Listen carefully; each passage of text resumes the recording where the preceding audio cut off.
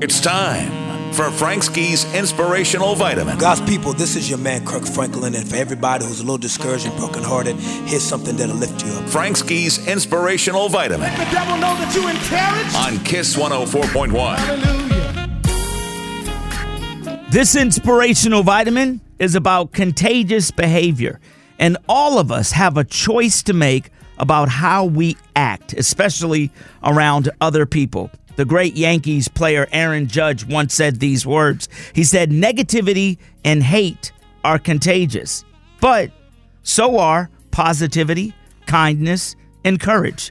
You ever notice somebody walks in a room with a negative attitude and it permeates through the room and almost catches fire and everybody's edgy and negative, or somebody that displays hate and now it's like a mob conscious thing where everybody is hateful and doing wrong things?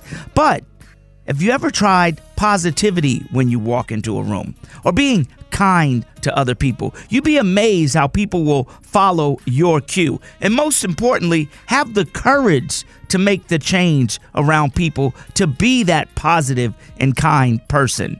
That's what I want you to center yourself on. Change the world for the better, because God is watching you. And that's your Inspirational Vitamin.